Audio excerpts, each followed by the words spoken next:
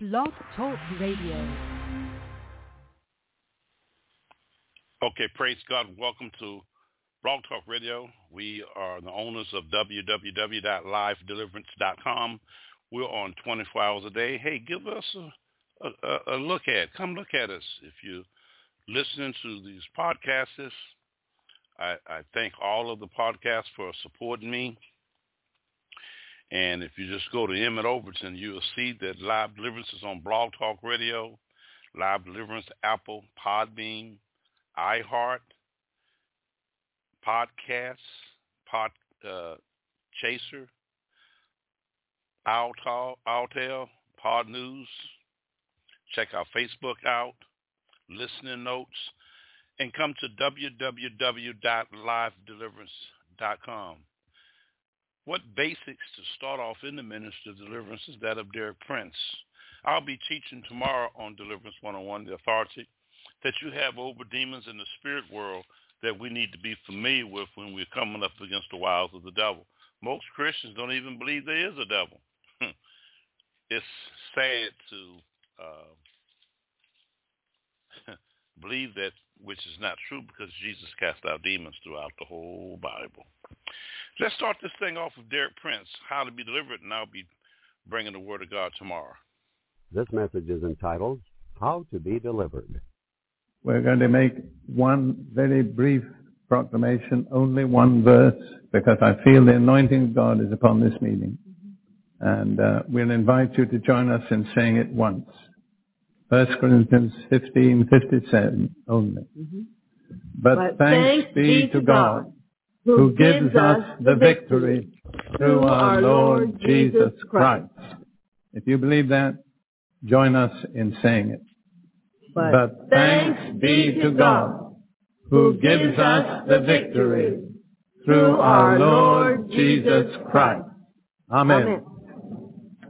Now, my subject tonight is how to be delivered from evil spirits or demons. I preached once in a place where the pastor said, well, you can pray for people, but don't call them demons. Well, he was in charge, so I went along with it. But demons and evil spirits are used interchangeably in the New Testament. So I'm going to teach on whichever way you prefer it, how to be delivered from demons or how to be delivered from evil spirits. But the important thing is how to be delivered. Now I'm going to try and give, in brief outline, a pretty thorough overview of this subject, which I think is one of the most neglected subjects in the contemporary church. There are a few people who go overboard on deliverance and preach about nothing but demons. The great majority of preachers simply try to behave as if they weren't there. But the truth of the matter is, they are there. Very close. Some of them in some of you. I'm going to read from Mark chapter 1, verse 23. This is the first specific recorded miracle in the earthly ministry of Jesus. And it's very significant. Mark chapter 1, verses 23 and following. There was a man in their synagogue with an unclean spirit. That's another word for an evil spirit. And he cried out, not the man, but the spirit in the man, let us alone. What have we to do with you, Jesus of Nazareth? Did you come to destroy us? I know who you are, the Holy One of God. Now it's remarkable that demon knew immediately who Jesus was. It took the disciples about 1.5 years to discover what the demon knew immediately. But Jesus rebuked him, saying, come out, be quiet, or in Greek, be muzzled, and come out of him. Now Jesus was not speaking to the man, he was speaking to the spirit in the man. And then it says, when the unclean spirit had convulsed him and cried out with a loud voice, he, the spirit, came out of him, the man. This is a very significant example in the ministry of Jesus. He did not put the man out of the synagogue. He put the demon out of the man. Now, in many congregations today, if a man behaved like that, they'd put the man out of the church and leave the demon in the man. Jesus knew he was not dealing with the man. He knew he was dealing with the spirit in the man. It was a direct spirit-to-spirit contact between Jesus and the man. Then it says they were all amazed, so that they questioned among themselves, saying, "What is this? A new doctrine with power? For with authority he commands even the unclean spirits, and they obey him." This is something they had not seen before. And immediately his fame spread throughout all the region around Galilee. I want you to understand that initially Jesus was known amongst his people as the man who can cast out evil spirits. That was the first impact of his public ministry. Other aspects of his ministry appeared later, but the first thing that impressed the people was that he knew how to deal with evil spirits. Then a little later it says in Mark chapter 1 verse 32, at evening, the same evening, and it was at evening because the Orthodox Jews did not travel any distance on the Sabbath, and it was a Sabbath. So they had to wait till the sun set to move. At evening, when the sun had set, they brought to him all who were sick, and those who were, I prefer to say, demonized. My text says demon-possessed, but that's a very misleading phrase, and it has nothing to do with the original Greek. The original Greek is one word, and it means to be demonized. I looked it up in the New Collins English Dictionary, and it says to be demonized means to be afflicted by a demon. That's exactly what it is. The problem with the word possess is it suggests ownership. And people say indignantly, "Do you mean to say I'm possessed by the devil?" Definitely no. If you're a Christian, you're possessed by Jesus. But you can be demonized. There can be areas in your personality where you are not in full control. That was what was with this man. He was apparently a regular worshiper in the synagogue. But the power of the Holy Spirit in Jesus forced out something that maybe the man didn't even know was there. This spirit that didn't object to the synagogue, the only thing he objected to was Jesus. That was what he couldn't stand. And so it says, at evening when the sun had set, they brought to Jesus all who were sick and those who were demonized. And the whole city was gathered together at the door. Then he healed many who were sick with various diseases and cast out many demons. Now notice, they came to be healed of their sickness. But in providing healing for them, Jesus cast out many demons. In other words, many demons are the causes of many sicknesses. And to be delivered from the sickness, you have to be delivered from the demon. Now let's continue in that chapter. Mark chapter 1 verse 39. And Jesus was preaching in their synagogues throughout all Galilee and casting out demons. Please note, it was not something that he did occasionally in an emergency. It was a regular, ongoing feature of his total ministry. Everywhere he preached, he cast out demons. The two things went together. And Jesus never separated preaching from casting out demons and from healing. And one of the disasters in the contemporary church is those things have got separated. And so a lot of people who need deliverance don't get it, and a lot of people who need healing don't get it.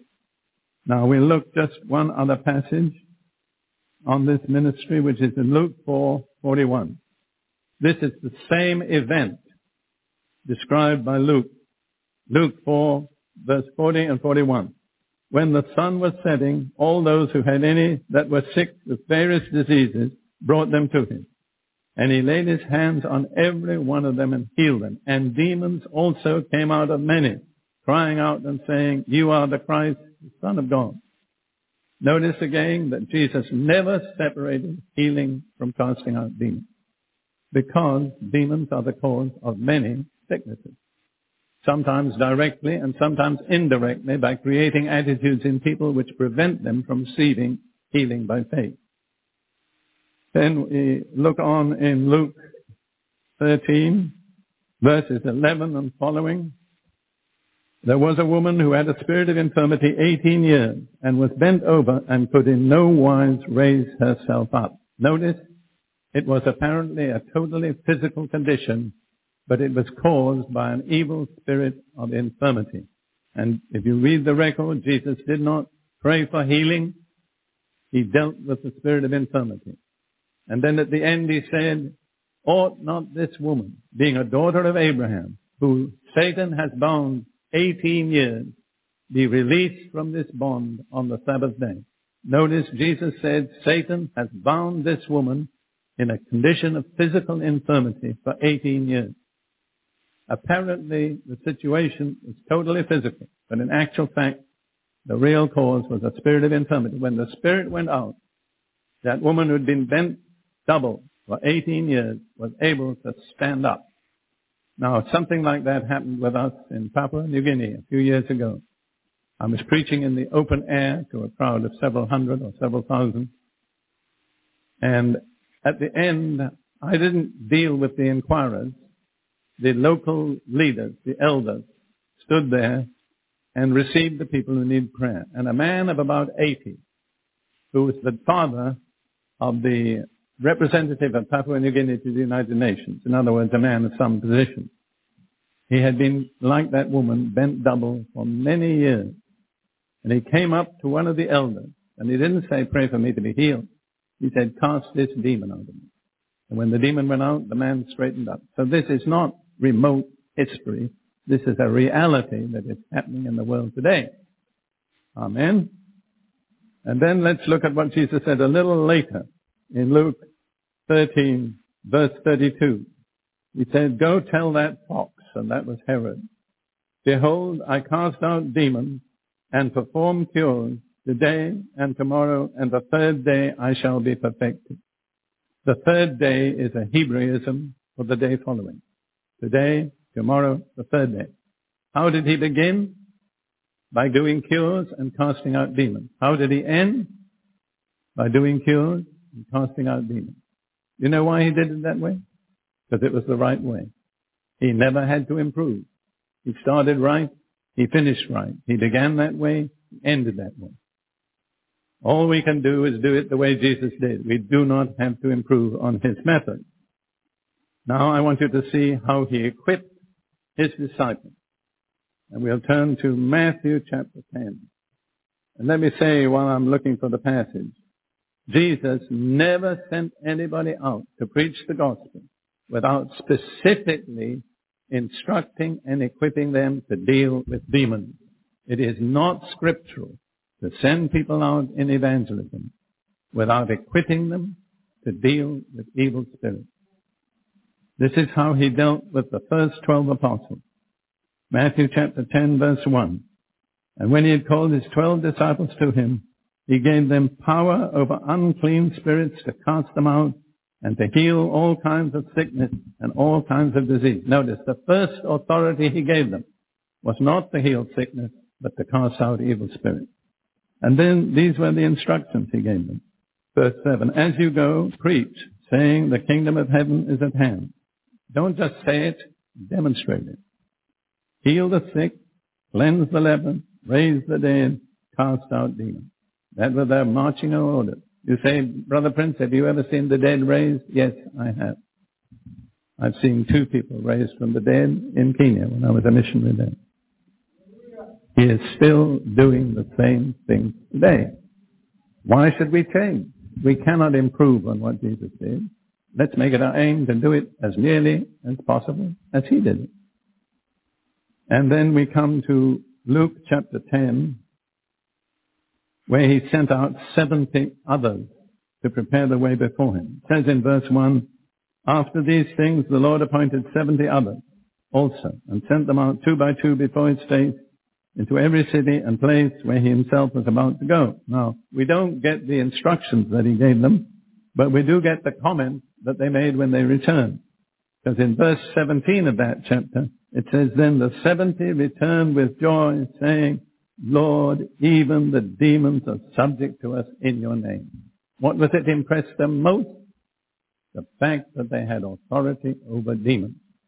If you believe the New Testament, I want you to say that with me. Lord, even the demons are subject to us in your name. If you don't believe it, don't say it. But this is what I want you to say. Are you ready? Lord, even the demons are subject to us in your name. Amen. All right, now then, we come to what they call the Great Commission at the end of his ministry, when he was sending out the people who were to evangelize the whole world. In Mark 16 and verse 15, he said to them, go into all the world and preach the gospel to every creature. And let me say that order has never been retracted. And then he says, he who believes and is baptized shall be saved, but he who does not believe will be condemned. Let me say that in the New Testament, no salvation is offered to anybody who believes without being baptized. You cannot find a single example in the New Testament. You may say, well, I believe, so I'm saved. Well, that's your risk. But I wouldn't take that risk. Because Jesus said, he who believes and is baptized shall be saved. Amen. And then he said, listen, these signs will follow those who believe. In my name they will cast out demons. The first of the 5 signs is casting out demons. We hear a lot about speaking with new tongues, but that comes second. Laying hands on the sick and healing comes fifth. The first sign is they will cast out demons in my name. Why shouldn't we do it? Can we improve on his method? Matthew 28, verse 20, the same commission at the end of that chapter. He says, go and make disciples of all nations, teaching them to observe all things that I have taught you. Well, amongst the all things that Jesus taught them was to cast out demons. So he said, when you make disciples, teach them to cast out demons. And when they make disciples, teach them to cast out demons. And had the church obeyed, we'd have had the same process going on for 19th century. Unfortunately, the church tried to improve and made a mess of it. Now I want to point out to you that there are 2 kingdoms, 2 spiritual kingdoms. And when we come into this ministry of dealing with demons, the 2 kingdoms are brought right out into the open. In Matthew chapter 12, verses 26 through 28, Jesus had been accused of casting out demons by being allied with Beelzebub, that is Satan. This is his answer. If Satan casts out Satan, he is divided against himself. How then will his kingdom stand? And if I cast out demons by Beelzebub, by whom do your sons cast them out? Therefore they shall be your judges. But if I cast out demons by the Spirit of God, surely the kingdom of God has come to you. The great single evidence of the kingdom of God is the casting out of demons in the name of Jesus. You see, this experience brings 2 kingdoms into open demonstration. The kingdom of darkness, the kingdom of Satan. The kingdom of light, the kingdom of God. And when they meet, the light defeats the darkness. And Satan hates that. There are 2 things he doesn't want revealed. One is the reality of demons. The other is that Jesus has given us authority over demons. Because this reveals the clash between the 2 kingdoms, and it reveals the supremacy and the victory of the kingdom of Jesus Christ over the kingdom of darkness. And Satan has done a lot of work in the church for many centuries trying to suppress the revelation of this message, because it reveals his kingdom, brings it out into the open, and demonstrates his defeat. And he doesn't want that. He's afraid of it. Actually, of all the miracles that Jesus did, all of them but one were previewed in the Old Testament. Raising the dead, healing the sick, healing multitudes, miraculous provision, all of them. There's one miracle that's never recorded in the Old Testament. You know what it is? Casting out demons. That's why it is the distinctive mark that the kingdom of God has come. Now, what sort of things are demons or evil or unclean spirits? Let me say that the Bible does not give a clear account of where they come from. There are different theories. Some people believe they're fallen angels. I don't. I've dealt with so many demons that behaved in so many ways that were totally uncharacteristic of angels.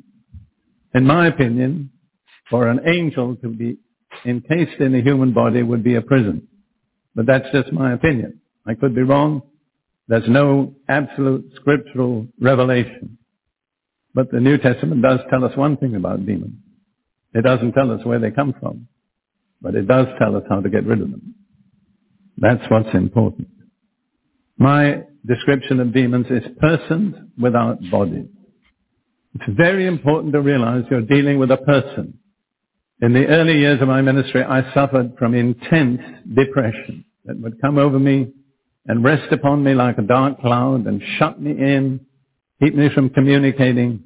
And I struggled with it. I did everything. I prayed, I fasted, I reckoned myself dead, I knew the scriptures. And the more I prayed and fasted, the worse it got. And I had no remedy. And one day I was reading Isaiah chapter 61. And it said, in place of the spirit of heaviness, the garment of praise. And the Holy Spirit spoke to me and said, that's your problem. A spirit of heaviness, of depression. And when I knew that I was dealing with a person and not myself, you see, I've been blaming myself for all of this. When I discovered it was another person, I was 80% of the way to victory. And actually, I understood by revelation that it was a familiar spirit. That is, a spirit that follows a family up.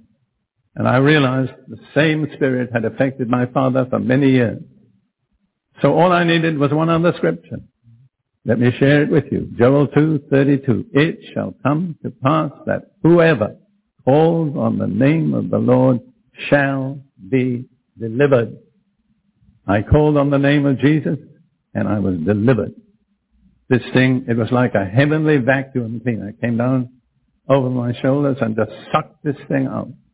And I had struggled with it for years until I recognized it was not myself. It was another person seeking to afflict me. And I want you to understand, when you once realize you're dealing with a person who is not yourself, you're about 80% of the way to deliverance. Now, as I understand it, and let me say I've been dealing with demons for more than 30 years. I first got involved in 1963. Some people said, well, Brother Prince will soon give it up. He'll change his doctrine. I have to say at the age of 80, I haven't given it up, and I haven't changed my doctrine. I'll tell you one reason, it's scriptural, and number two, it works. I want to offer you three objectives that demons have. Number one, to torment and torture. They are the torturers. Number two, to keep you from knowing Christ as Savior. And number three, if you come to know Christ as Savior, then to keep you from serving Him effectively. Now we have to distinguish between two things, what's called the flesh and demons, or evil spirits. The flesh is the old carnal nature that every one of us has inherited from Adam. All of us are descendants from Adam. And Adam did not beget any children until he was a rebel. And every descendant of Adam has the nature of a rebel in him. That's the old man. Now, the other thing that we deal with is evil spirits. And it's important to know what you're dealing with, because the remedies are completely different. See, I was dealing with a spirit of heaviness, and I was trying to deal with it as if it were the flesh. I was trying to crucify it, because that's the remedy for the flesh. But you can't crucify a demon, nor can you cast out the flesh. You have to know what you're dealing with. A man came to me once and he said, Brother Prince, I want you to cast this demon out of me. I said, what's your problem? And he began to tell me his difficulty in relating to his wife. I said, I don't think I can cast that out. It's not a demon, it's your fleshly nature. You have to crucify it. So we need to know, am I dealing with my flesh or am I dealing with a demon? Now I'm going to try to give you some ways of finding out. You see, the same word in both Hebrew and Greek is the word for spirit, breath, and wind. And none of us have ever seen the wind. Do you realize that? We all know the wind is real. Why? Because we've seen what it does. We've seen it blow the clouds across the sky. We've seen the trees bend in the wind. We've seen the rain come horizontally across the horizon. We've seen the dust clouds rise in the street. We've seen people's hats come off. We know the wind is blowing. How do we know it? Have we seen the wind? No. We've seen what the wind does. It's the same with demons. We do not normally see them. Sometimes by special revelation people do, but normally they cannot be perceived by human senses. How do we know they're there? By what they do. And I will give you a little list of characteristic activities of demons. Number one, they entice. There's not a single person here above the age of 6 who has not at some time been enticed to do evil. Very often it comes in words. Well, you see that nice gold pencil there? Pick it up. Nobody will know. If you dropped your pencil, they would do it to you. Anything that comes to you in words comes from a person. So you know that enticement comes from a person, a demon. Number 2, they harass, or I think we say in English, harass. I'm bilingual and I have to remember which language I'm speaking. Anyhow, harass or harass, that's what they do. I have this little example in my mind. It's just not directly based on any single experience. There's this businessman. He's had a terrible day in the office. Everything went wrong. The air conditioning failed. His secretary didn't type his letters right. And then he got in the car to go home, and he got in a jam in the motorway, and he spent an hour sitting in his car, opening up all the fumes. And finally, when he gets home, his wife hasn't got supper ready, and the children are running around screaming. And at that moment, as they say in America, he blows his stack. He loses control. He begins to shout and scream. And that demon of anger that has been following him around all day slips in. And after that, he's a slightly different person. At times, something comes over him and he wounds the people he loves most, his wife and children. And his wife looks at him from time to time and sees something in his eyes she never saw before. And then he's repentant and penitent and he says, I'm sorry, I don't know what made me do it. Well, we do know what made him do it. It was the demon of anger. See? It had harassed him or harassed him, and in the moment of weakness, slipped in. Then demons torment. They are the tormentors.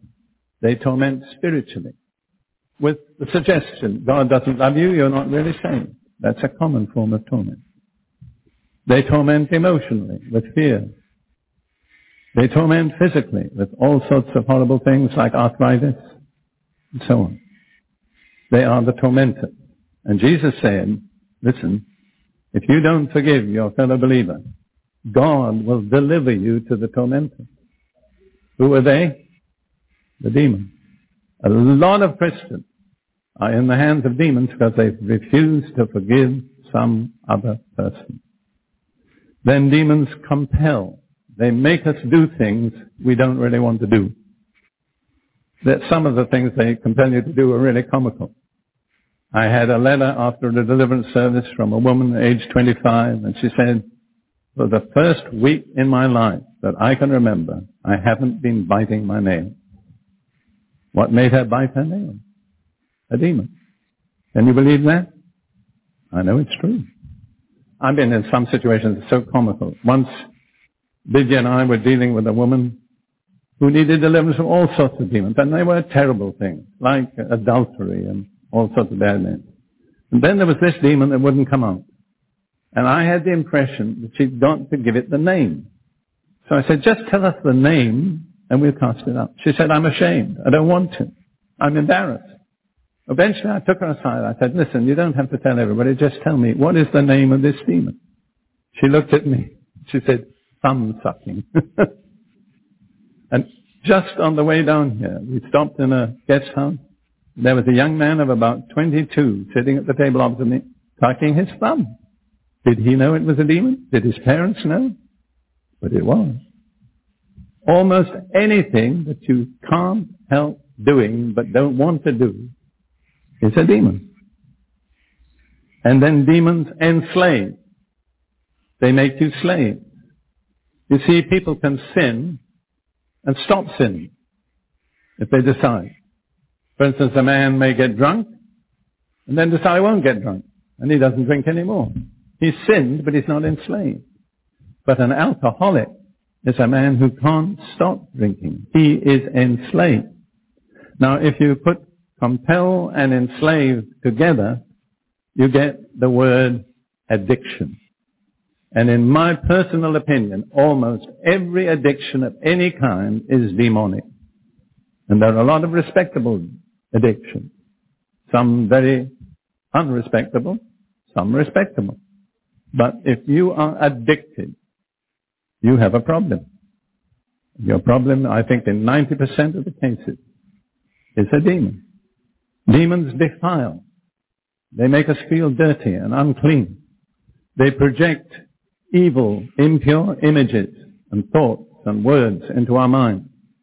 And I've talked with people at various times who said, just when I'm getting closest to the Lord, when I really want to worship Him, these horrible things come into my mind. And I said, you can be sure it's a demon. Anything that wants to keep you from worshiping God is a demon. Then demons deceive. They are behind all forms of religious deception.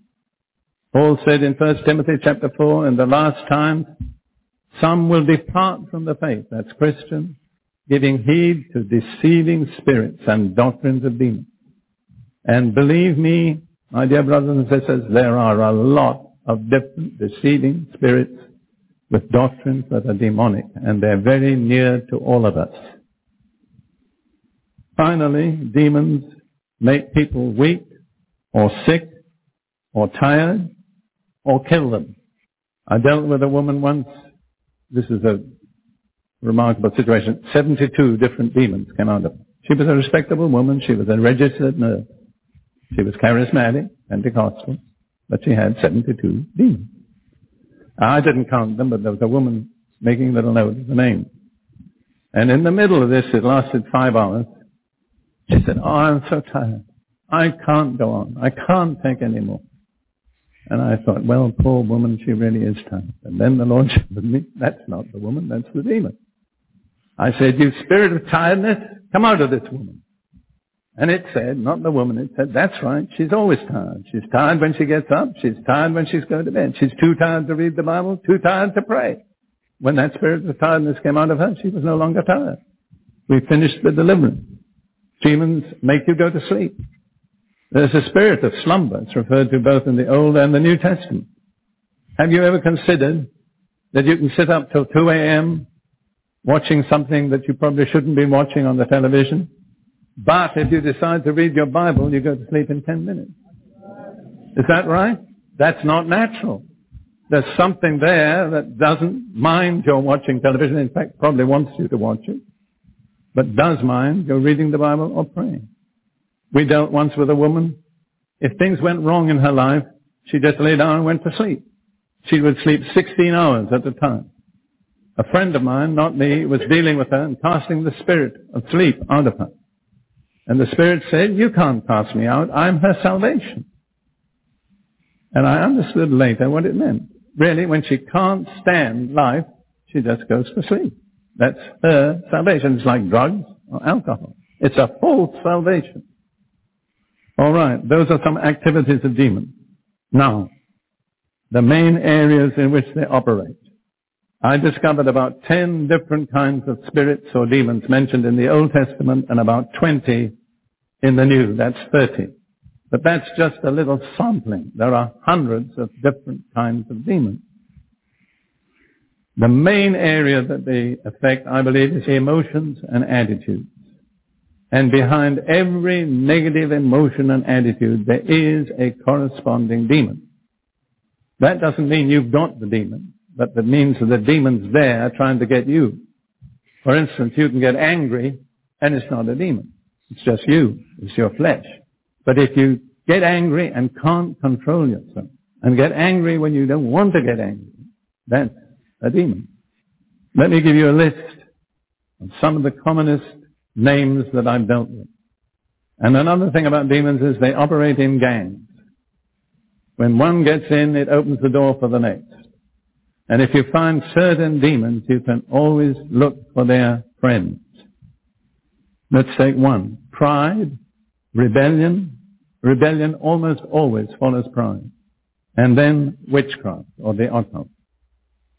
Because 1 Samuel 15 verse 23 says, rebellion is as the sin of witchcraft. Wherever you find rebellion, look for witchcraft.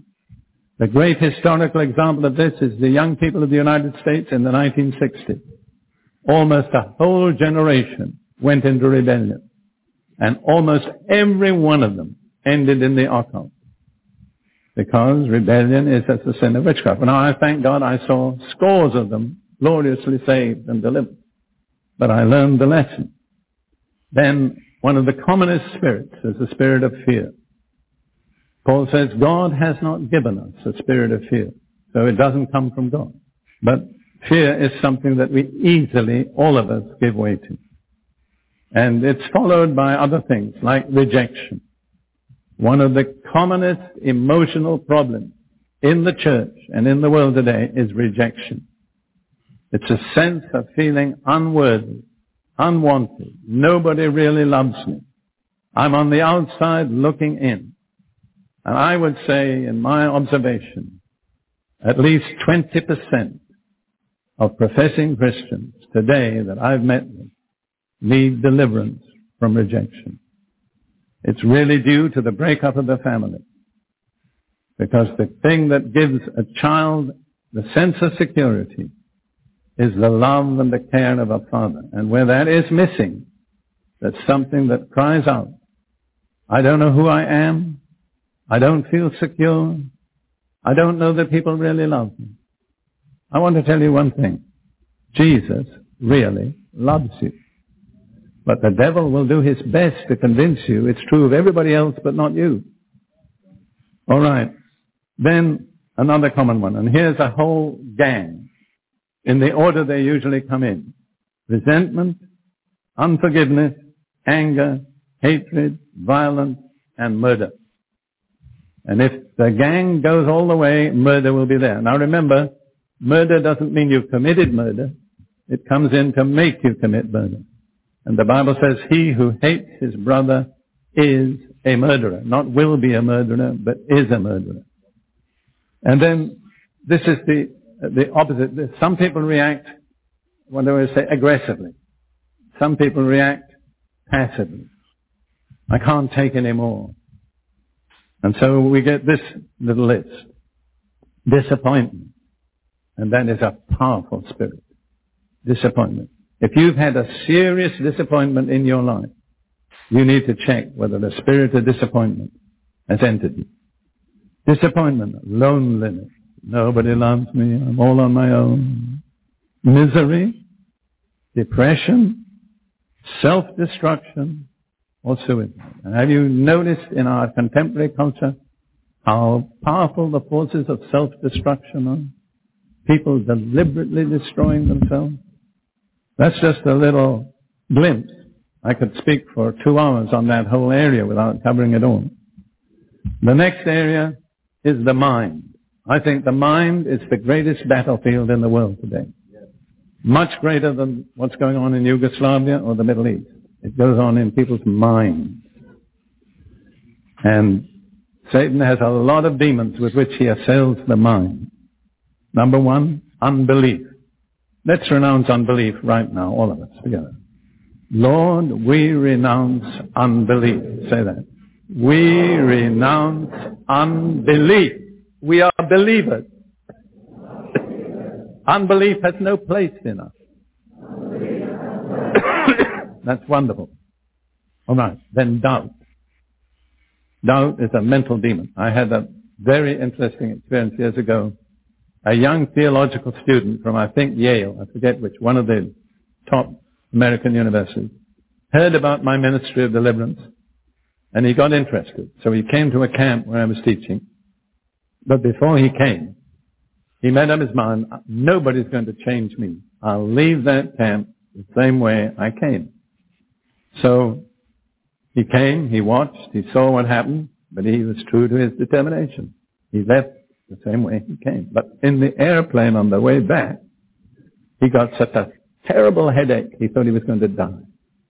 And he began to cry out to God, and God showed him it was a spirit of doubt. And God showed him when it had entered him. One of his fellow students had said to him, Christopher, do you really believe Jesus fed 5,000 people with 5 loaves and 2 fishes? And he gave this sort of compromise answer. Well, whether it really happened or not, it doesn't affect my faith in Jesus, which is a lie. And he realized that's when the spirit of doubt had entered him. Well, as he cried on the Lord, he felt it leave him through his left ear. Sitting next to him in the plane was a woman he'd never met before in his life. He didn't know her name. He turned to her and he said, I believe Jesus fed 5,000 people with 5 loaves and 2 fishes. That's the way to cancel a wrong statement, is to make the right statement. Then there's compromise. That's another mental demon. I had a minister in what they call an old line denomination come to me once for counseling. And after I listened to him for a while, I said, I think your problem is compromise. And he said, that's right. He said, I've struggled with compromise all my life. He was a very quiet, well-mannered man. But when I came against that spirit, it became violent. It threw him across my office, to and fro. And I thought, I couldn't believe that compromise could be such a powerful spirit. Then there's forgetfulness. I think of a woman I dealt with once to deliver from the spirit of forgetfulness. And the spirit said, I can't come out. If I come out, she'll memorize all those scriptures. It did come out, and she did memorize the scriptures.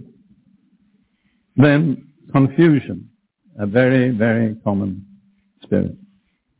Torment. I think I've spoken about that. Tormenting you with lies, with insinuations, with denials of the Word of God, and insanity. And it's surprised me how many Christians are secretly fighting against the fear of going insane. And the devil says something like this, well, your aunt ended in a mental institution, and so did your cousin, and you'll be the next. And they can go through life fighting that fear of insanity. And it's a demon. It's a horrible demon. Another very important area is the tongue. And there are various demons that affect the tongue. Lying. Some people are compulsive liars.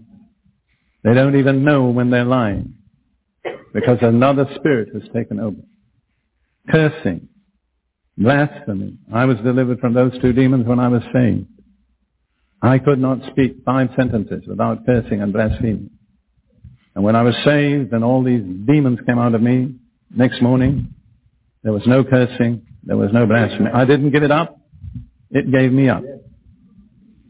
Then there's the 2 that are the church-going demons. Gossip and criticism. I was in a meeting once and the woman came, said, you have a spirit of criticism. I commanded it to come out of her. She started to cough and 3 other people all around started to cough at the same time. I said, I know the problem in this church. Then there's the subject that nobody ever talks about in church. That's sex. Let me say, sex is not evil, it is good. Get that clearly in mind. God created man sexual. And after he created him, he saw everything he had made was very good, including sex. However, sex is so powerful that if the devil can get in there, he's got a major way of influencing your life. Here are some of the names. They're very obvious. Fornication. And you can call it premarital sex, but it's still a demon. Adultery. I think of a woman Lydia and I dealt with years ago. She was a member of, well, let's say, the Episcopalian Church. She was a Sunday school teacher. And she had a real desire for God. But she told us that twice she'd committed adultery.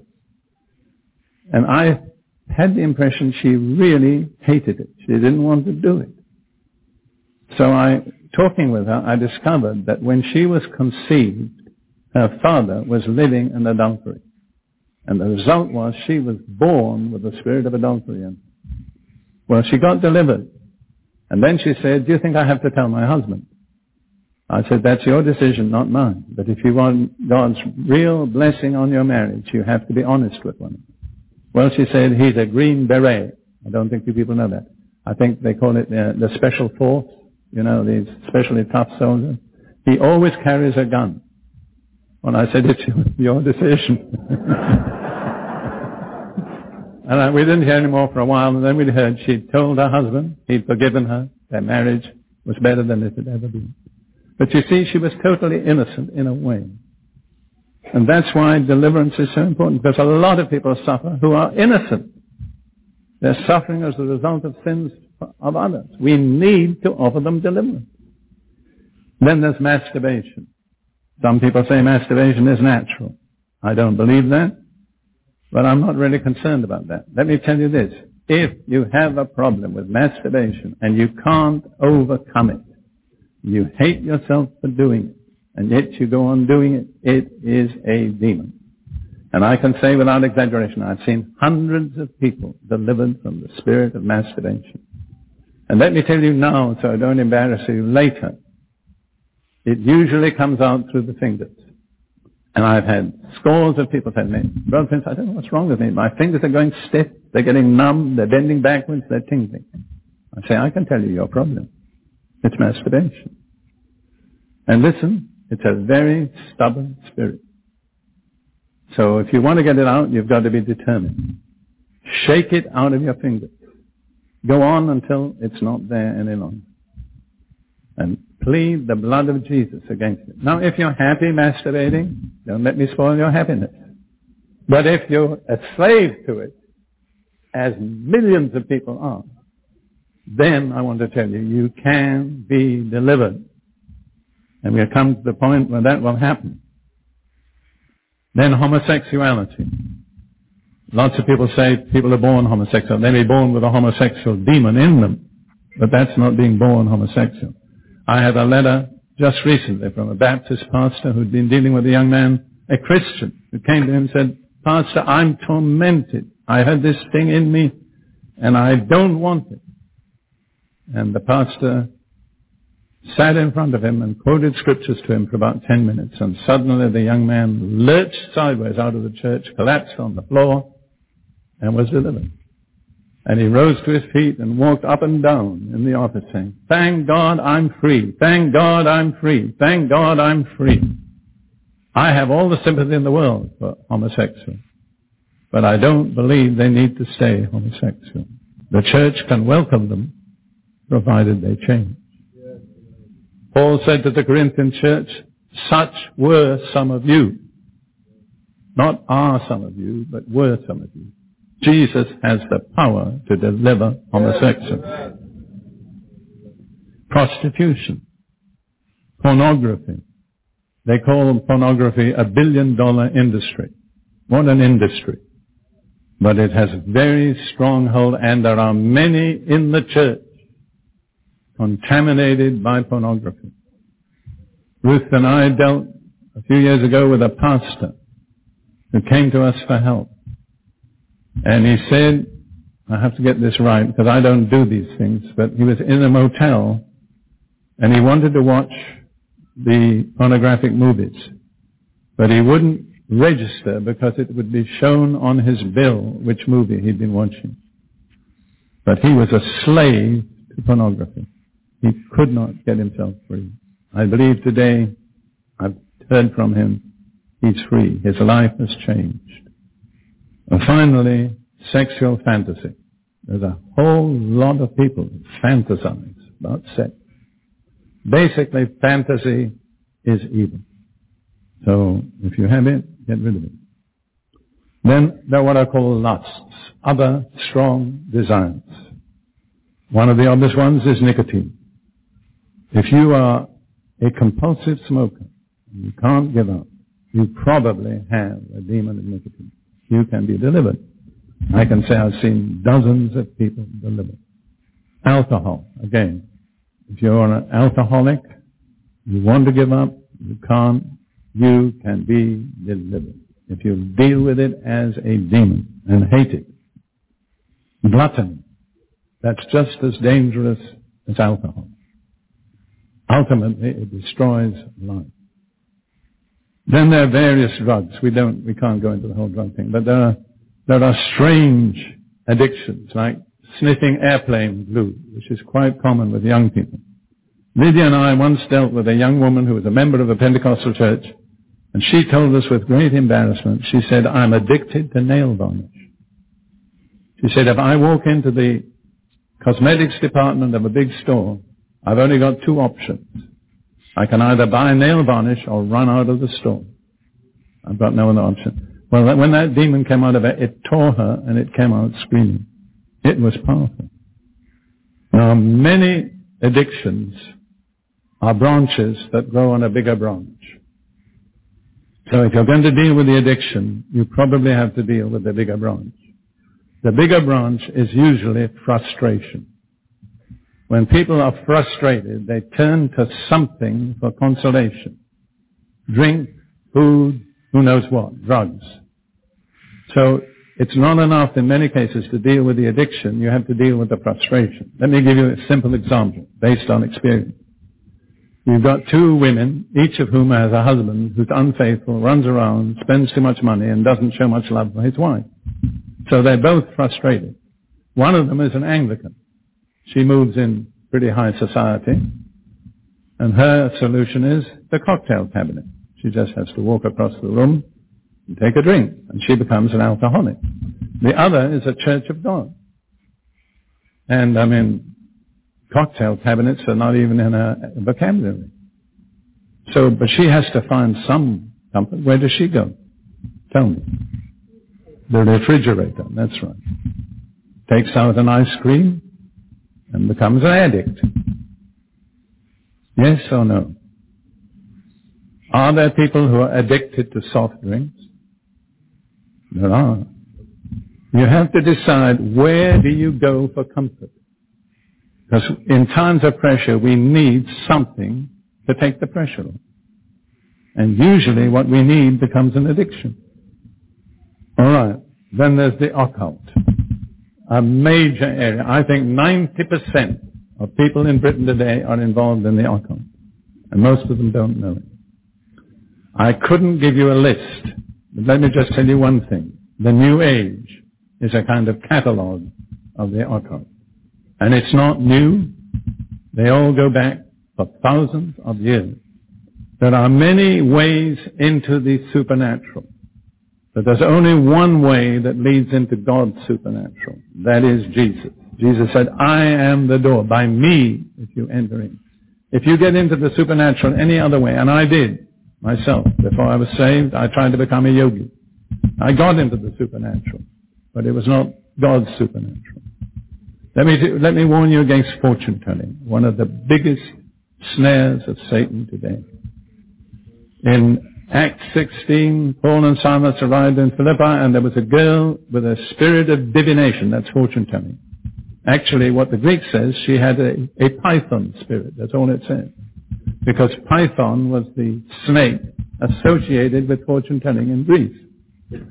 And she followed Paul and Silas, saying, these men are the servants of the Most High God who show to us the way of salvation. Remarkable. Every word she said was true, and she was the first person in Philippi to identify the apostle. And she was a servant of Satan. The fact that a fortune teller can tell you truth does not mean it comes from God.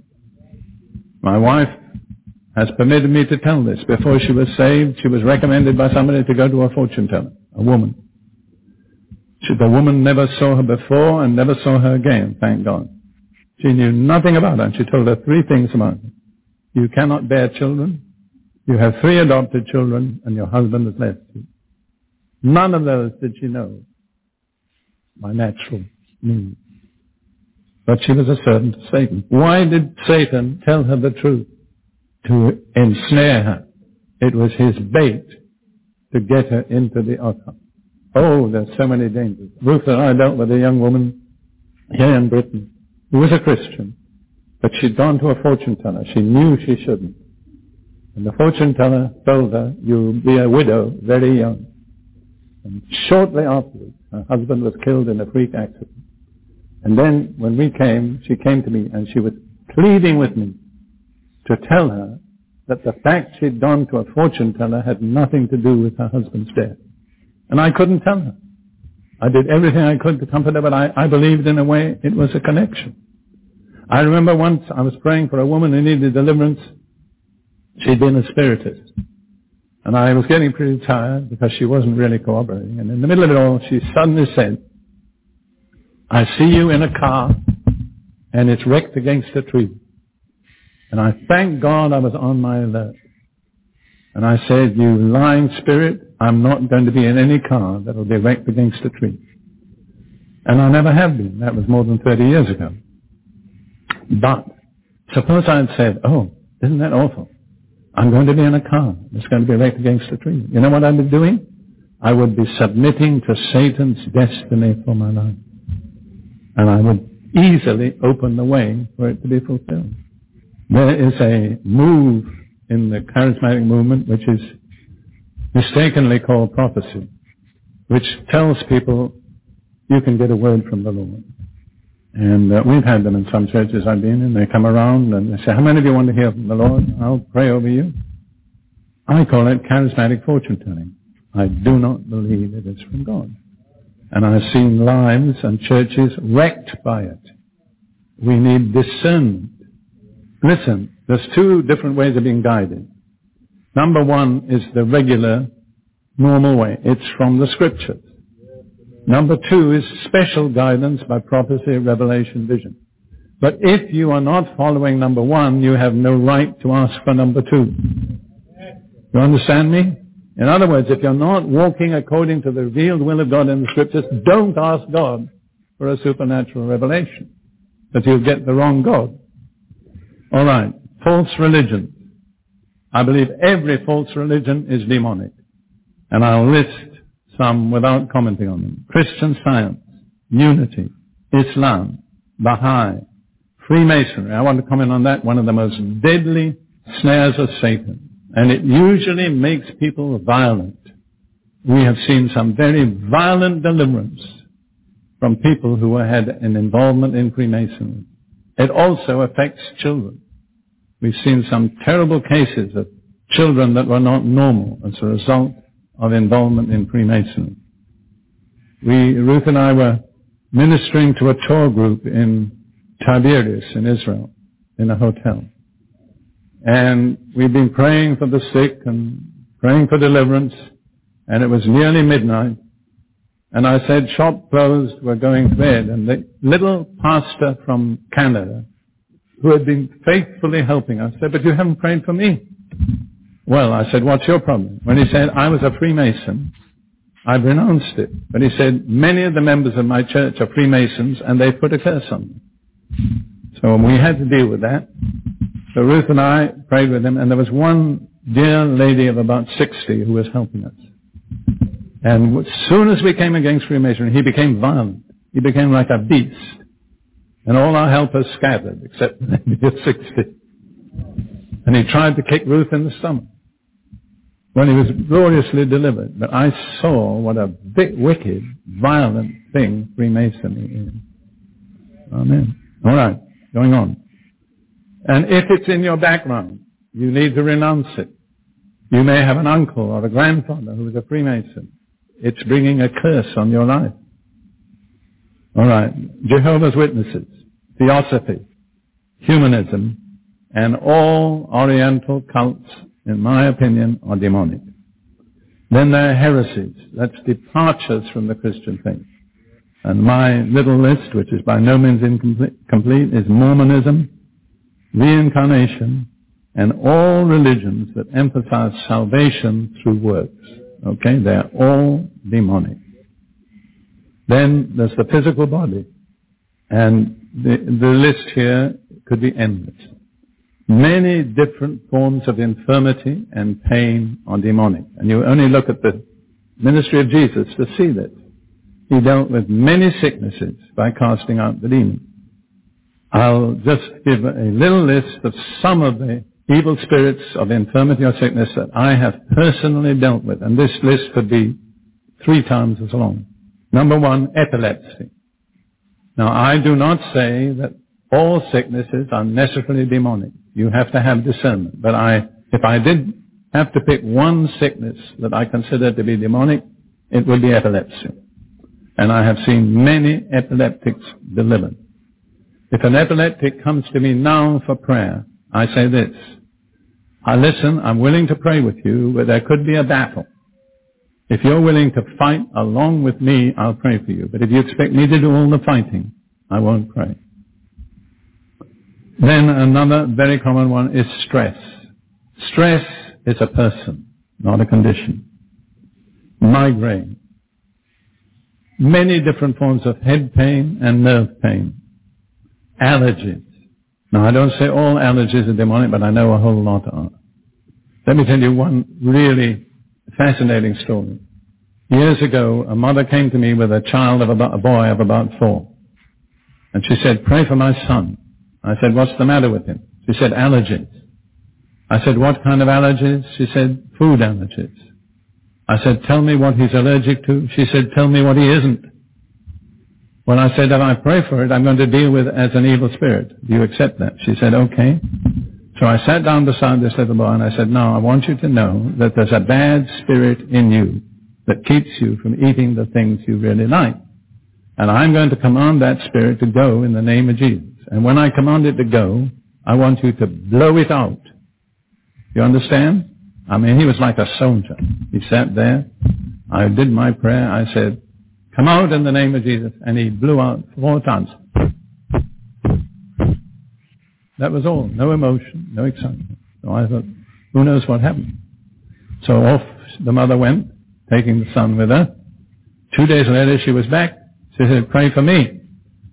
I said, what's your problem? She said, allergies. I said, tell me first what happened to your son. Well, she said, I took him home with me, and he marched right up to the refrigerator, opened the door, sampled everything in the refrigerator, and nothing did him any harm. So I want to emphasize this. It doesn't necessarily depend on emotion. Deliverance demands your will.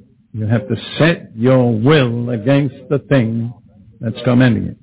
A young man came to me once and he said, I'd rather think I have a spirit of lust, but I'd rather enjoy it. You think God will deliver me? I said, definitely not. God delivers us from our enemies, not from our friends. But if you make your friend your enemy, then God will deliver you. So you may have a friend tonight, you've got to make an enemy before it'll come out. Then the very remarkable case, I was conducting a deliverance service, incidentally, in Murfreesboro. And there's this young man, about 25. I said, now, when I pray, the Holy Spirit may easily give you the name that you've got to renounce. So you renounce that thing by name, and it'll go. It's like dealing with a dog. You've got a lot more authority over a dog when you know its name. So he came up to me afterwards and he said, Brother Prince, is there a spirit of tooth decay?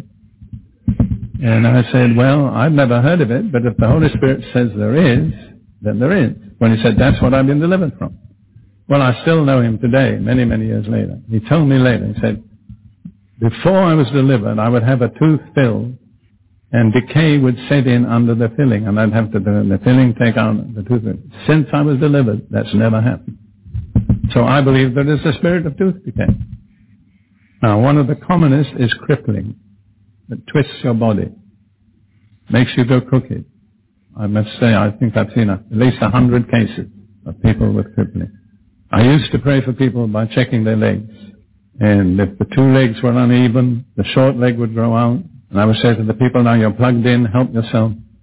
And I get people still coming to me today. I got a man just the other day came and said, my wife was delivered when you lengthened her leg. She was delivered from back pain. She's never had any more back pain ever since. But many times when I did that and Ruth was with me, we would see this spirit begin to do this. And the legs would begin to move. And we had discovered it was a spirit of crippling that would twist the body. And we had to come against it. I'm sure there are some here. Insomnia. And then one of the commonest is the spirit of death. I can say Ruth and I have seen hundreds of people delivered from the spirit of death. Obviously the spirit of death doesn't come in because you're dead. The spirit of death comes in to make you die. And remember, Satan is a murderer. And he kills physically. And one of the commonest spirits that he uses is the spirit of death. And there are many ways it can come in. You can just get weary with life and say, I wish I were dead. What's the good of living? I might as well be dead. You know what you're doing? you're inviting the spirit of death. And it doesn't need many invitations. Or you may have been through a serious illness or surgery. And especially when you're under an anesthetic, the spirit of death can enter. One of the first dramatic deliverances I dealt with was a woman that Lydia and I prayed with for 5 hours. And various spirits, I'd never seen this happen before, I was totally new to it. Various spirits manifested themselves, named themselves. And I'm not saying I did the right thing, but when I think the 6th spirit that named itself was death. So I said to myself, death, is that all right? And I thought, yes, Revelation chapter 6, death is a person, not just a condition. So I said, when did you enter into this woman? And it answered 3.5 years ago when she nearly died on the operating table. I discovered later that she was not aware of anything she was saying at that time. Her own personality was totally bypassed. So later I said, did you ever have a serious operation? She said, yes, 3.5 years ago. I nearly died on the operating table. You see, it's a moment of emotional or physical weakness. I talked to a doctor once in America who had his own clinic. And I'd been teaching about this, and he said, you've helped me to understand something. Because he said, we have patients from time to time who die without any adequate physical form. And I realized the spirit of death has killed them. Come on, sweetheart, let's have a proclamation while we're about it. This is just a little change. This is Psalm 118. Did we do it or we didn't? Yeah, we did it. We did it. All right. Do it again. I shall not die, but live, and declare the works of the Lord. The Lord has chastened me severely, but he has not given me over to death. And if he doesn't give you over to death, you don't need to die. But I would like everybody here to say that, because there are a lot of you that need deliverance from the spirit of death. And it's on the basis of your confession. All right? We'll say it once, just the one phrase, and you say it after. I shall not die, but live and declare the works of the Lord. All right. I shall not die, but live and declare the works of the Lord. And spirit of death, we serve notice on you in this auditorium. You are no longer welcome. And we are going to drive you out tonight in the name of Jesus. Amen. Amen. Now gird up your loins, because it's going to happen. One other spirit that we've dealt with very commonly is arthritis. Now please understand, I'm not saying everybody has arthritis has a demon. That's why we have the gift of discernment. But in South Africa, a good many years ago, I was conducting a seminar on deliverance. There were about 1,000 people present. We called people forward for prayer, and a lady came forward. I said, what's your problem? She said, arthritis. I said, I'm going to deal with it as a spirit. We prayed against the spirit. She was delivered and healed. Well, I thought I'm never going to have time to pray individually for all the people who have arthritis. And there's a spirit of faith here. So I said, all of you who have arthritis anywhere in the auditorium, stand up. And about 30 people stood all over the auditorium. I said, now I'm going to command that spirit of arthritis to go from each one of you. And when I do, you let it go. When I did, I prayed it. Now I said, I don't want you to sit down until you're free from pain. Remain standing. And after about 20 minutes, every one of those 30 persons had sat down. The spirit of arthritis had left them. And later, traveling in South Africa, we met several of them and confirmed that they'd been healed. Now, I'm not saying that everybody who has arthritis has a demon. On the other hand, it's just about as typical a demonstration of what demons do as you could wish for. They torture, they torment, they twist. All right. How demons come in? I've got to do this very quickly. First of all, an occult background in your family. In Exodus 20, the Lord said, if you become a worshiper of idols or in the occult, I will visit it on the 3rd and 4th generation. So a lot of people suffer demonic oppression because of what their ancestors did. And if you count it back, you have 30 possible ancestors that could involve you in the occult. How many of us can say for certain, I know none of my 30 ancestors were ever involved in the occult? Very few. So that's a possibility. Well, you say it's not fair. Well, you have to deal with God about that. He said, I will visit the iniquities of the fathers to the third and fourth generation. You know, one great reason why we need the ministry of deliverance is because Satan isn't fair.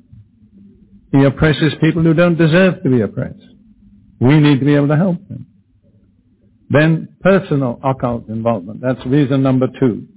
And here is a remarkable passage in Deuteronomy. Deuteronomy chapter 18, verses 10 and following. There shall not be found among you anyone who makes his son or his daughter pass through the fire. That is, offering your child as a living sacrifice to the Lord to be burned on the altar of Moloch.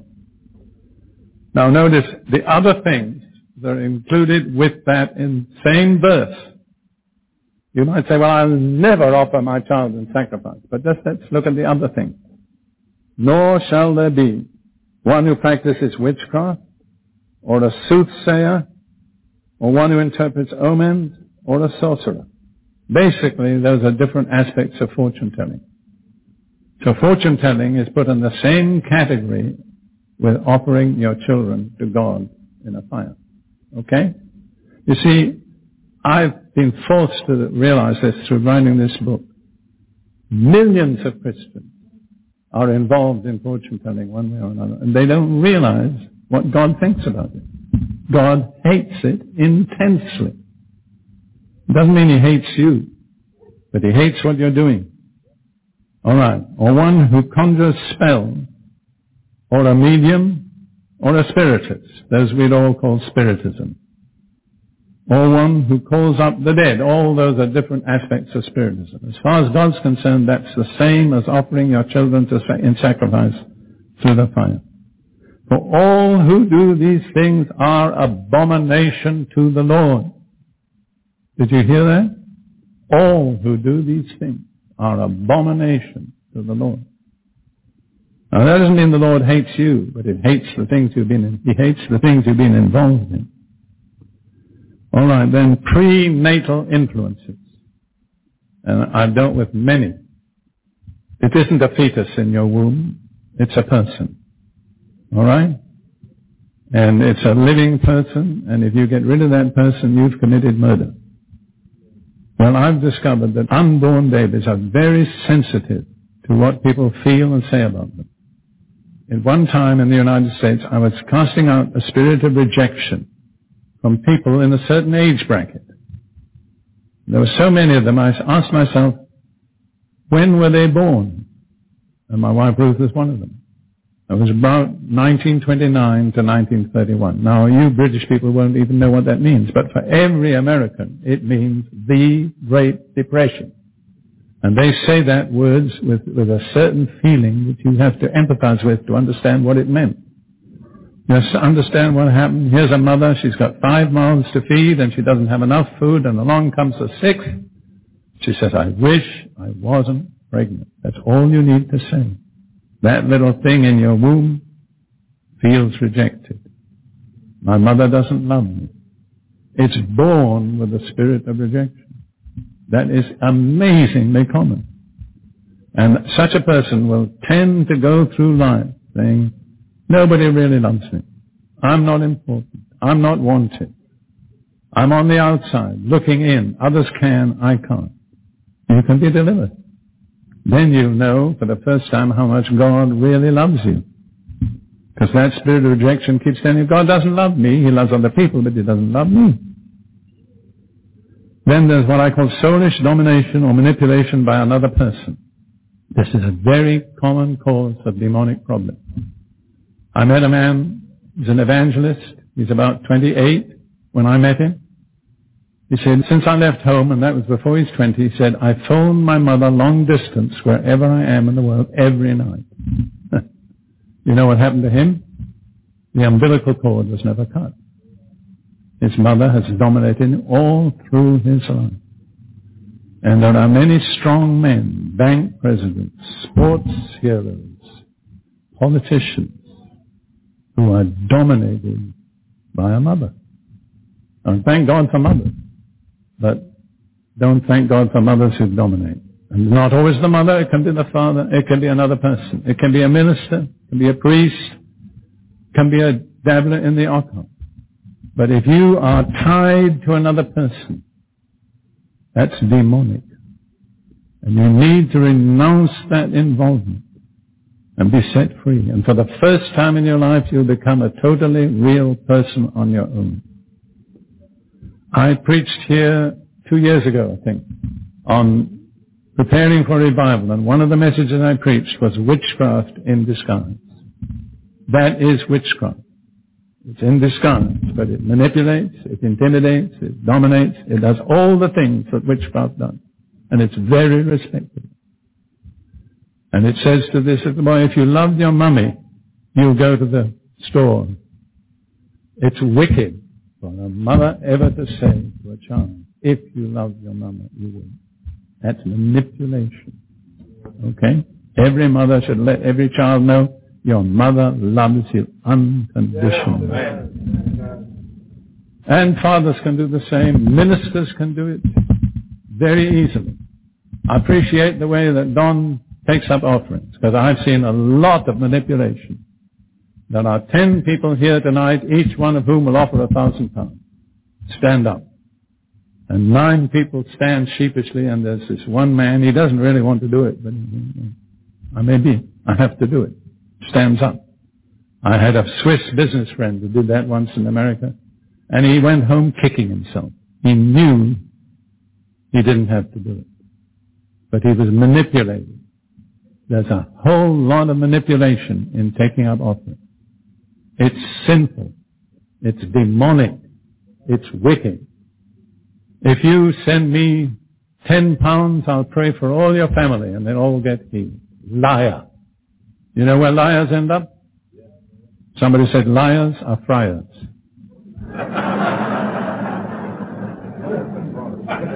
And charismatic liars are not accepted. All right. The next way they come in. Pressures in early childhood. James says where envy and strife are, there are confusion and every evil work. In a home that's divided and torn by strife, there are all sorts of evil forces at work that a small child does not have power to keep out. My personal observation is most demonic problems begin before the age of 8. Then there's the moment or the place of weakness. I worked once in Westbourne Grove with a Catholic doctor who was a real minister in his own way. He had his own house in Harley Street. I mean, he was a really successful doctor. But he would come where we were in Westbourne Grove, and he would come in and he'd say, bring out your dead. And we would pray for all sorts of people.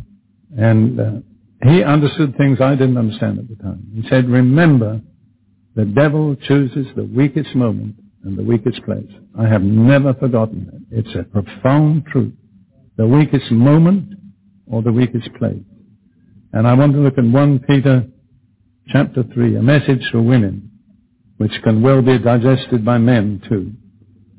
It says, to Christian women, you are daughters of Sarah, if you do well or do good and are not afraid with any terror. Did you ever hear that part? If you ever give way to sudden terror, you've lost your protection. And that has happened to thousands of people. I dealt with a woman once who the spirit of fear entered her because she was standing in the street and a horrible accident just took place in front of her. And in that moment of weakness, the spirit entered her. Sinful acts or habits. You can sin without a demon entering. But if you persistently sin, you can almost be sure the demon that corresponds to that sin will be in you. Also, some specific acts open the way to a demon. My friend Don Basham, who's now with the Lord, was praying for a woman once who needed to be delivered from a spirit of lust. So he commanded the spirit to come out of her, and the spirit said, I'm not coming out. She invited me in. So Don said, well, when did she invite you in? When she went to that dirty sex movie. And Don knew, the spirit was right. You see, Satan is a legal expert. He knows when he's got it right. That woman had to confess that sin and repent before she could be delivered. Finally, a person without self-control is like a city without its walls. Let me read that passage in Proverbs. Proverbs 25. This applies to almost all drug addicts. Proverbs 25, verse 28. Whoever has no rule over his own spirit is like a city broken down without walls. So when you lose real control of yourself, your emotions, your appetites, your relationships, all your spiritual defenses are broken down. Almost any demon can walk in any time. Let me do that once more, and then we're going to come to the most important question, which is how to be delivered. But let me just give these ways that they come in. Number one, an occult background. Number two, personal occult involvement. Number three, prenatal influences. Number four, soulish domination or manipulation by another person. Number five, pressures in early childhood. Number six, the moment or place of weakness. Number seven, sinful acts or habits. And then a general picture of a person whose walls are all broken down. Now, we come to the really important issue, which is how to get rid of them. If I didn't have that to tell you, I wouldn't bother telling you all the rest. Now, I can say without exaggeration, I have seen thousands of people delivered from demons. And they got delivered the way I'm going to tell you how to be delivered. You can be delivered tonight. But there are certain conditions you have to meet. Number one, you have to be humble. You know why? Because pride is the greatest barrier to deliverance. A very sort of aristocratic southern lady in one of the southern states of America had been listening to my teaching, and she said, Mr. Prince, if I understand you rightly, if I seek deliverance, I may end up screaming. I said, it could happen. But she said, I was brought up that a lady doesn't scream in public. Well, I said, if you were in a river, drowning, and about to go down for the third time, and you thought there might be somebody on the bank who could save you, would you be too ladylike to scream? And that's all I needed to say. Number two, be honest. You see, you will not be honest if you're not humble. Call your problem by the right name. If it's lying, call it lying. Don't use some fancy psychiatric terminology to describe a filthy sin. Okay? Think of the worst name you can and call it that. Number three, confess your faith in Christ. Jesus is the high priest of our confession. If we make no confession, we have no high priest. If we confess our faith in him, we release him to act as our high priest. Number four, confess any known sin of your own or your ancestors, because your ancestors' sins can be the cause of your problem. You're not guilty because of their sins, but you're suffering because of their sins. And in order to be delivered, you need to confess their sins. If the Holy Spirit shows you your aunt was a Christian Scientist, confess that sin. All right? Because that's the way to be delivered. You see, God is old-fashioned. He still believes in confessing sin. It says in Proverbs 28:13, the next thing is repent. It's not enough to confess, you have to repent. Repent means accept personal responsibility. Say, I was the one that sinned. I'm sorry, Lord. I don't want to do it again. Forgive me. The Proverbs 28:13 says, he who covers his sins will not prosper. And that applies to every one of you. If you go out of here covering your sins, you will not prosper. It will not be well with you. But whosoever confesses and forsakes them will have mercy. So the remedy is confess and forsake. Then you need to break with every contact with the occult. Renounce it.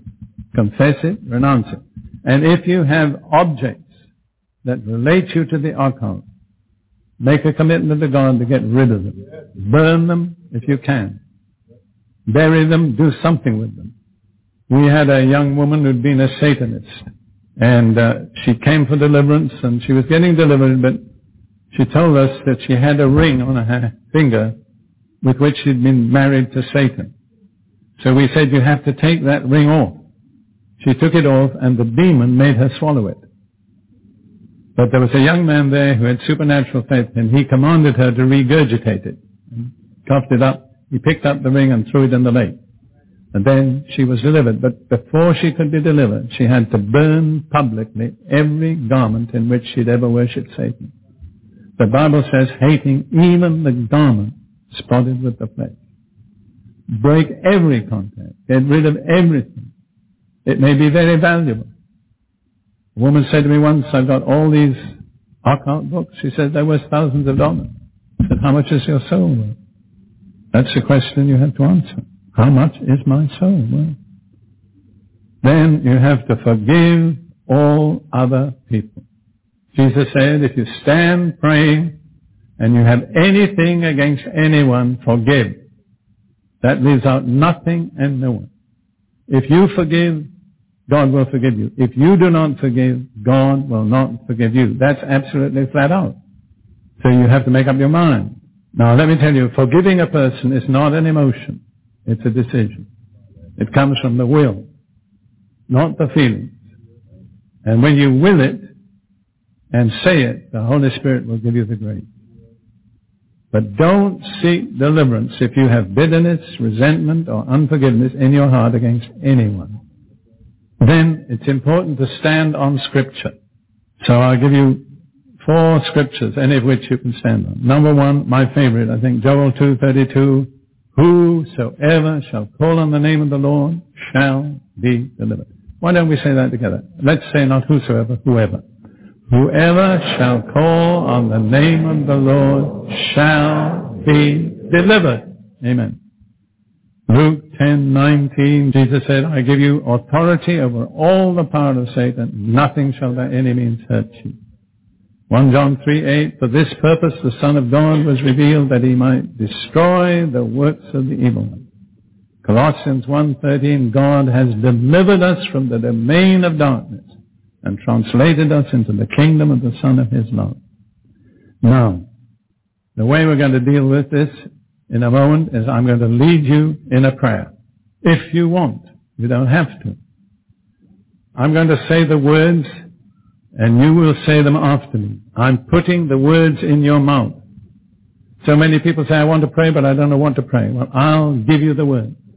But you're not praying to me, and you've got to mean them as your own words.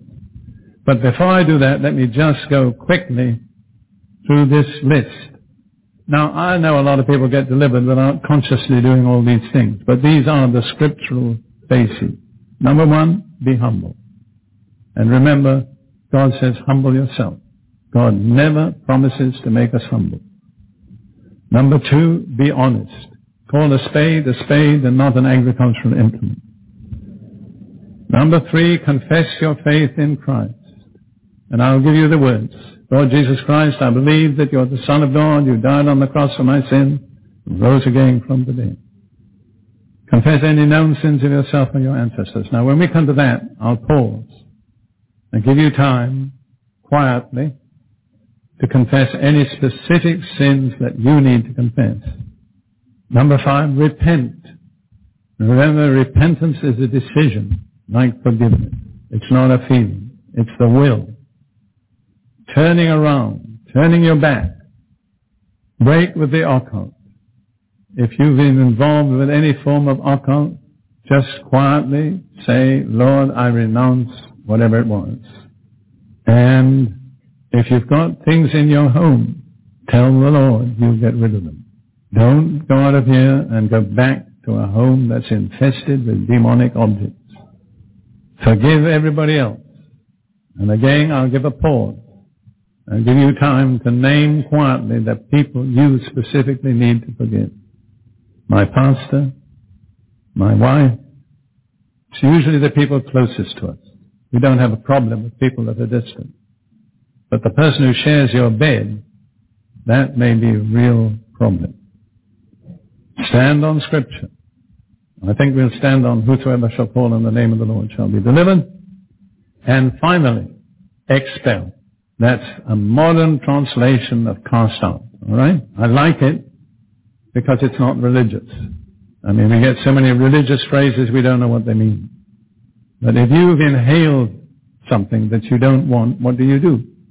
You expel it or exhale it, like the little boy that blew out 4 times.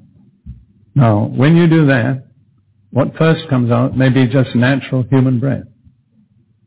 But if you go on, sooner or later, something else will mingle with the breath. That's your enemy. That's what you've got to get out. Now, at that point, do not go on praying. And don't speak in tongues. Because while you're praying and speaking in tongues, you're holding the demon in. Be like the traffic in the street when the ambulance comes by. Get off to one side and let the ambulance off. Then you can go back to praying. Now, it may be that you need deliverance from many demons. That's all right. We're not in a hurry. If you're not in a hurry, we'll stay with you. Don't stop when the first one goes. Just go on as long as you need to get rid of any of them. For further study, we recommend the following cassettes. Release from the Curse, Parts 1 and 2, numbers 4285 and 4286, and the cassette series Deliverance and Demonology, number DD1. If you would like information about further teaching resources available from Derek Prince Ministries UK, please call us and request a copy of our latest resource guide on 01462 492 100. You may also visit our website at www.dpmuk.org or write to us at DPM UK, Kingsfield, Hadrian Way, Baldock, SG7 6AN.